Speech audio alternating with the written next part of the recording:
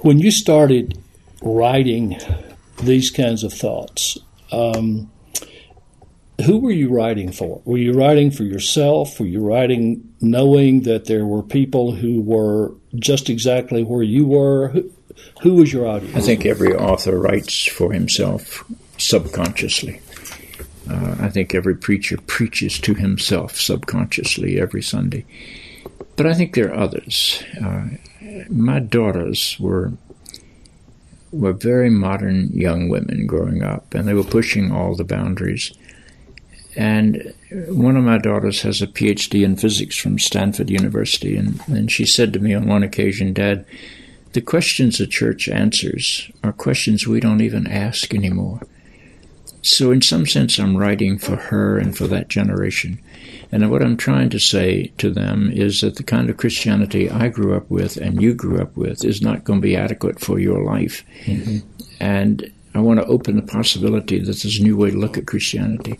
So I'd say I write subconsciously for my daughter, for me, and I write consciously for my daughters and for that generation. I call them, in one book, I call my audience believers in exile.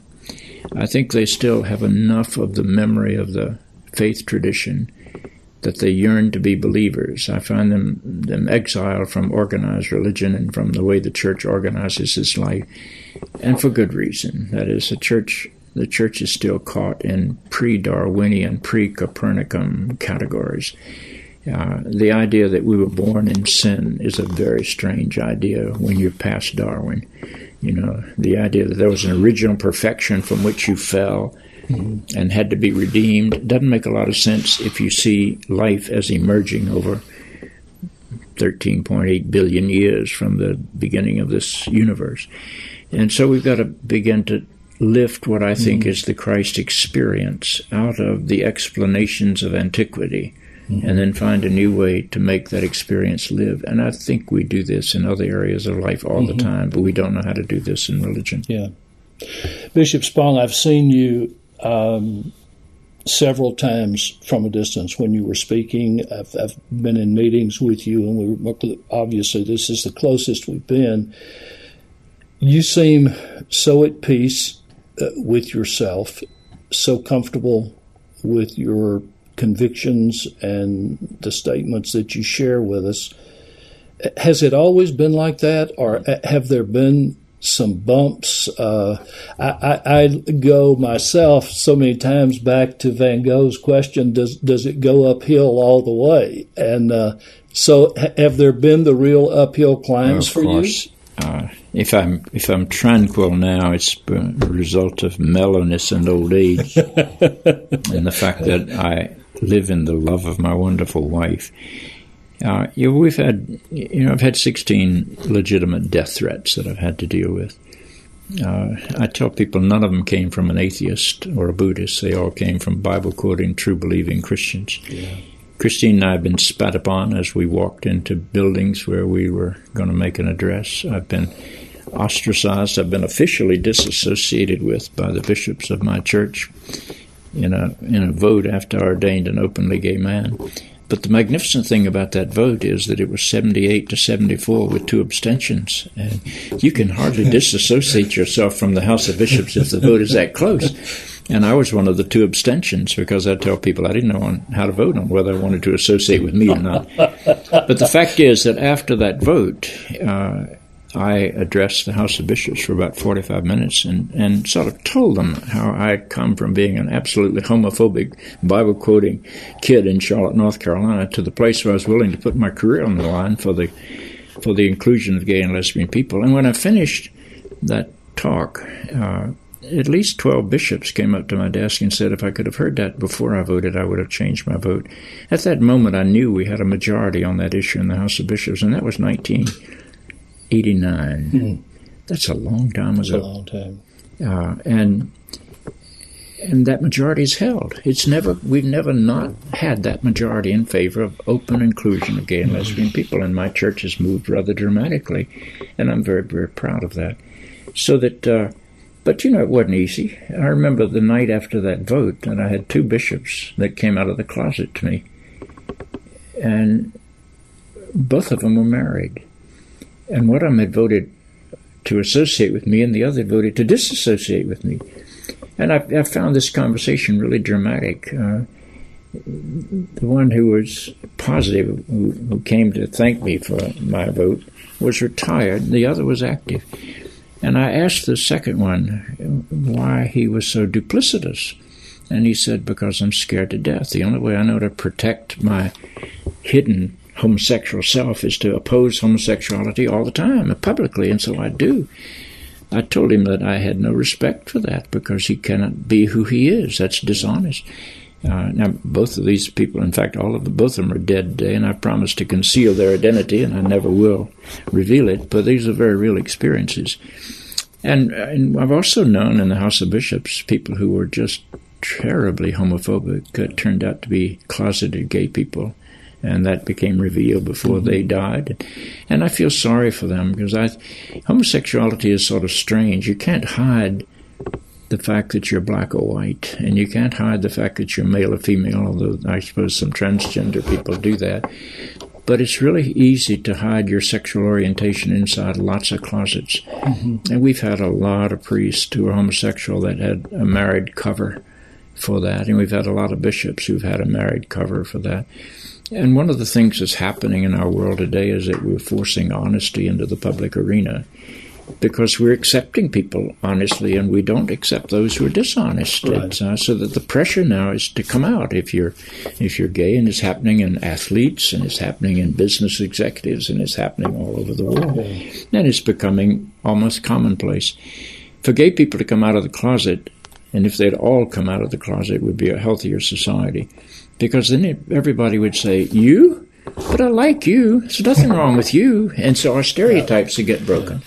And they do. One of the things I learned when I was working with my doctor friends at the Cornell Medical Center on this issue was that the number of gay people in the population appears to be pretty stable at all times, in all places, throughout all countries and all societies.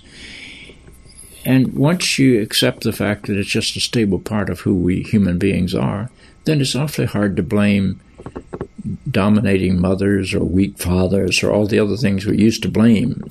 Because I don't think you can create a homosexual. I don't think you can create one. I don't think you can change one. I was so glad to see Exodus pass out of existence because it was a fraudulent institution and had been. And, anytime you are going against the best knowledge that we have, I don't know any doctor today who thinks that people choose their sexual orientation.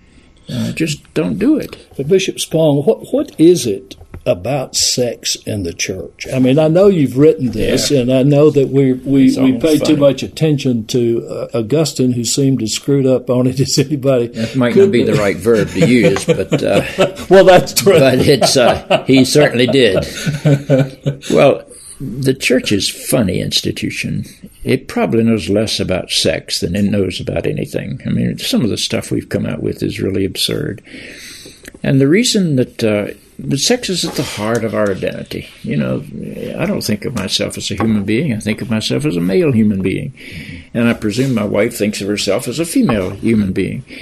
But so you're talking about something at the core of our existence, and we're talking about something that I suppose everybody's a little bit ambivalent about.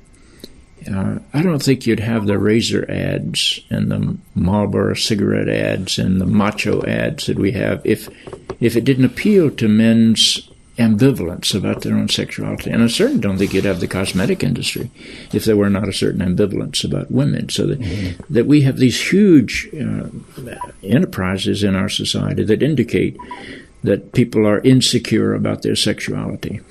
And so homosexuality fires the anxieties of insecurity pretty deeply. And so what we've done historically is we've tried to repress homosexuality. We've tried to repress not just homosexuality, right. We've tried to repress any kind of sexuality. Yeah. So the church gives you a definition. It says that if you want to be holy, you're a celibate male. That's a strange definition. That violates everything we know about nature and creation. And it also, it's pretty obvious that once you repress healthy sexuality, what you get is not no sexuality, you get distorted sexuality. Right. So the church has dealt with all sorts of distortions of its premise, including the child abuse thing, which is a clear systemic sickness. Right. What we said about women, we said about women, there's only one ideal woman, and she's a virgin mother. Well, it's really difficult to be a virgin mother. So presumably only one person can pull that off. That means that every other woman has to accept the fact that she's less than ideal. So we build guilt into the situation. Then we say to women, well, since you can't be ideal, then you take a choice. You either become a virgin and join the nunnery, you become a mother, and that means you can't use any artificial birth control because that would make sex evil. So the prohibition against birth control is in that. And so a homosexual person just doesn't fit into the category, and so we regard that as evil. Yeah. Well, that's just plain crazy. And one of the things that's happening in our world is that education has gotten down into the ranks. In the Middle Ages, the only people educated were the priests.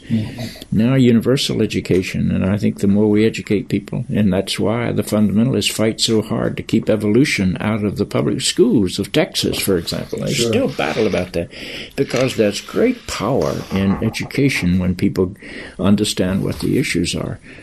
And you don't want to be on the wrong side. I don't debate today with members of the Flat Earth Society. That issue is closed. It's not one that anybody wants to debate. I don't debate about whether homosexuality is evil or good. It's morally neutral. Yeah. So is heterosexuality. Can you misuse it? Of course. Yeah. People say, but homosexuals do such dreadful things. Well, child abuse and pimping and prostitution and that sort of thing are mostly heterosexual proclivities. Yes. So that, we can use sexuality as a destructive aspect of our personalities in any direction we want. But it doesn't mean that the sexuality itself, and that's a strange argument. Alcohol has many positive features. It also can be very destructive. Drugs save lives, but drugs can destroy lives. It's in the matter of the way they're used. And I think part of what the Christian church has got to do is to help people accept what they are and then find a way to live it out with dignity and holiness and integrity, instead of saying, well, you can't be that, because that's unacceptable to us. Who is a Christian? I mean, you talk about the fact of what happened among your colleagues among the bishops.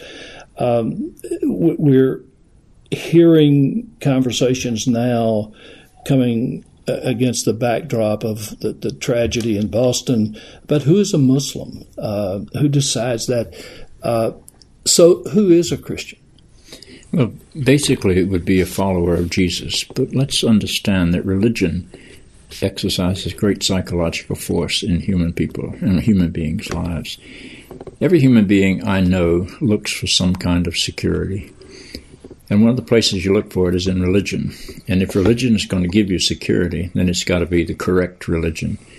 That's why the Pope has to be infallible. That's why the Bible has to be inerrant. That's why you have to say, my religion is the only true religion. My church is the only true church. I control the access to God. Nobody comes to the Father but by me. All of those are the arguments that come out of human insecurity. Now, that every one of us, you can take any religion and you can find people who live out some of its highest principles, like Mahatma Gandhi, and you can find out people who live out its most basic prejudices and fears. We have religious wars, we have the Inquisition, we have religious persecution. The Crusades in the 11th, 12th, and 13th century were mounted primarily by the Vatican to go to the Holy Land to destroy infidels. That's not very different from those 19 guys armed with box cutters that took over planes and came to kill the infidels in this country. The motivation is not dissimilar. But the object, one was on the only good thing I should see about 9/11 is that it forced the West to see what we have done to other religions in the name of our God, because we were on the receiving end, and that's a dreadful way to learn a lesson. And it's particularly devastating in this area because every one of us knew someone who was killed in the World Trade Center in this, because they all worked and lived around here. We had lots of funerals around here during that period of time. So it was a devastating experience, but every experience forces you to learn something, and one of the things we're learning is that the world is very, very small, and that you've got to learn to live with and cooperate with people who share different values. That's why in the metropolitan areas of the United States we're more liberal than we are in the more rural areas. And I think those words are the wrong words. I don't think liberal and conservative is what we ought to use. I think we ought to use open and closed. You have to be, if you live in a metropolitan New York area, you've got to be respectful of a wide variety of differences. If you live in a rural community where you, by and large, see people who look just like you all the time, and you spend most of your time washing each other's intellectual underwear, and you never hear a different idea, and so you assume everybody believes the way you believe, and so anybody who wants to change that becomes evil. So you have all sorts of things going on. But see, I think the purpose of Christianity, and maybe of all religion, but I can't speak for that, the purpose of Christianity is not to give us security. It's to give us the courage to embrace the radical insecurity of life with integrity and to keep walking forward. And that's very different. I don't want the peace of God that passeth equinil or Prozac. I want something that gives me the courage to live in a terribly insecure and frantic world, and to live with integrity, and to recognize that I can't always change it.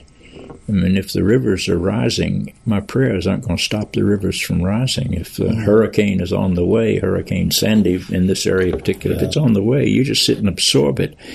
And the idea that we can somehow change or manage our world with our religion becomes an idolatry. But I don't think that's what the Christian faith is all about. If you look at the Bible, the images of Christianity were never majority images.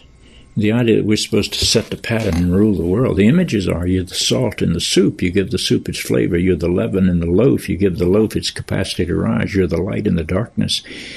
And I think that by learning to be the minority presence in the midst of life, we would begin to exercise our Christian vocation a lot more deeply than if we try to impose.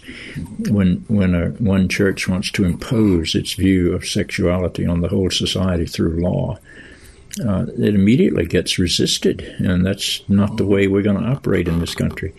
And it can be a really tense fight. To watch the Roman Catholic Church and women go at it over health care is an interesting thing, because it's good to be Roman Catholic, it's good to be women. You've got two good things colliding, but they're colliding because they've got a different understanding of what their responsibility is. I would never want a Roman Catholic to violate their conscience. I would also never want them to impose their understanding of reality on the body politic. That's what the separation of church and state is all about, and wars have been fought over those issues. And if you're going to be a part of this society, you have to live with some compromises. That's just the way life goes. And isn't that a basic principle to be recognized by those who seem to want to use political power as a tool to leverage a kind of what they see as a Christian nation? That's right. Well, we've got that going on in our nation today. If you look at American history, what we have going on today in the Tea Party is not unlike the Know-Nothing Party that came about in the middle of the 19th century. Mm-hmm. It always comes out in great periods of stress and transition. The fact is that in this country, power is being taken away from the white male establishment, and that's been going on for a long time. Mm-hmm. When this country was formed, only white males who owned land could vote. And I say only white males because they were the only people that owned land. Women couldn't own property in many states of the United States. And so what's happened to this country is that the power of white males to run the country and the economy has been broadened to the place they can't quite control it anymore. In the last election was devastating to that group of people because Mitt Romney won the majority of the white male votes. Right. But he lost big among women, he lost big among blacks, he lost big among Latinos, and he lost big among people under 40. Only white males over 40, and that's not enough. And if we look at the demographics of this country, that vote that's going to keep going in that direction. The great fear of the right wing today is not only that they've got an African American in the White House, but they've got a woman standing in the wings ready to be 8 more years. That's devastating for them. Yeah. And so, that's why you get gridlock in this country, and that's why you get all this terrible political confrontation that never lasts, never gets anything accomplished. But anyway, I see this as the birth pangs of a new consciousness. I'm not worried about it. You can't buck consciousness. And what I think people need to recognize is that in every election, every 4 years, when we elect a president, 8 years has gone by in terms of our voting blocks, because every 4 years of people have died, and 4 years of people have come of age. So in Obama's 8 years in the White House, you're going to have 16 years of a change in the voting body politic. And if Hillary is the president for the next 8 years, and that's highly speculative, she could be deceased by the time. It's not good to speculate more than about a week in advance in politics. But that would mean 16 more years. That'd be 32 years. That means it's never going to be the same. Yeah. And when people see power slipping away, they're frantic. But what we've done in this country is that we first allowed white males to vote who didn't own property. Then we allowed black males to vote. We tried to keep it down with poll taxes and a lot of other things, intimidation. But they could still legally vote. And then in 1920, we let women vote. There was great, enormous fear about that. Women thought that the men thought women were too emotional to be rational. That was the big argument. They might choose the wrong president. Well, they 72 years later, they did choose the wrong president. 76 years later. The women's vote finally elected a president in 1996. Without the women's vote, Bill Clinton would not have had a second term, and Bob Dole would have been the president of the United States. In 2012, it was even broader, because the vote that gave Obama, I think, a 53% of the popular vote was made up of people under 40, women, blacks, Latinos. And those numbers are growing. They're not going to decline. Those numbers are growing. Yeah. Yes, we allowed college kids to vote. We amended or passed the law that lowered the age to 18. Mm-hmm. One of the big fears going on in the immigration vote, one of the reasons why it's so hysterical, is that if the immigration bill that is now proposed by the Gang of Eight, as they say it, if it's passed, no matter how long it takes, what it does is put 11 million illegal immigrants onto the voting rolls as legal citizens, and they're mostly going to vote Democratic until they get rich enough. I used to say to people in the South who would be always worried about the black vote was always a block vote for the Democrats. Why shouldn't it be? I mean, if you let the black population get on board the economy of this country and become wealthy, they'll vote Republican. You let women get the vote and they become presidents of Hewlett-Packard or they become presidents of eBay, they're going to vote Republican. Mm-hmm. I don't know why they're so afraid. If you just let the process go, young people turn conservative as they get older. I don't know where the fear is. They just can't live through the crisis because it says, I'm losing power.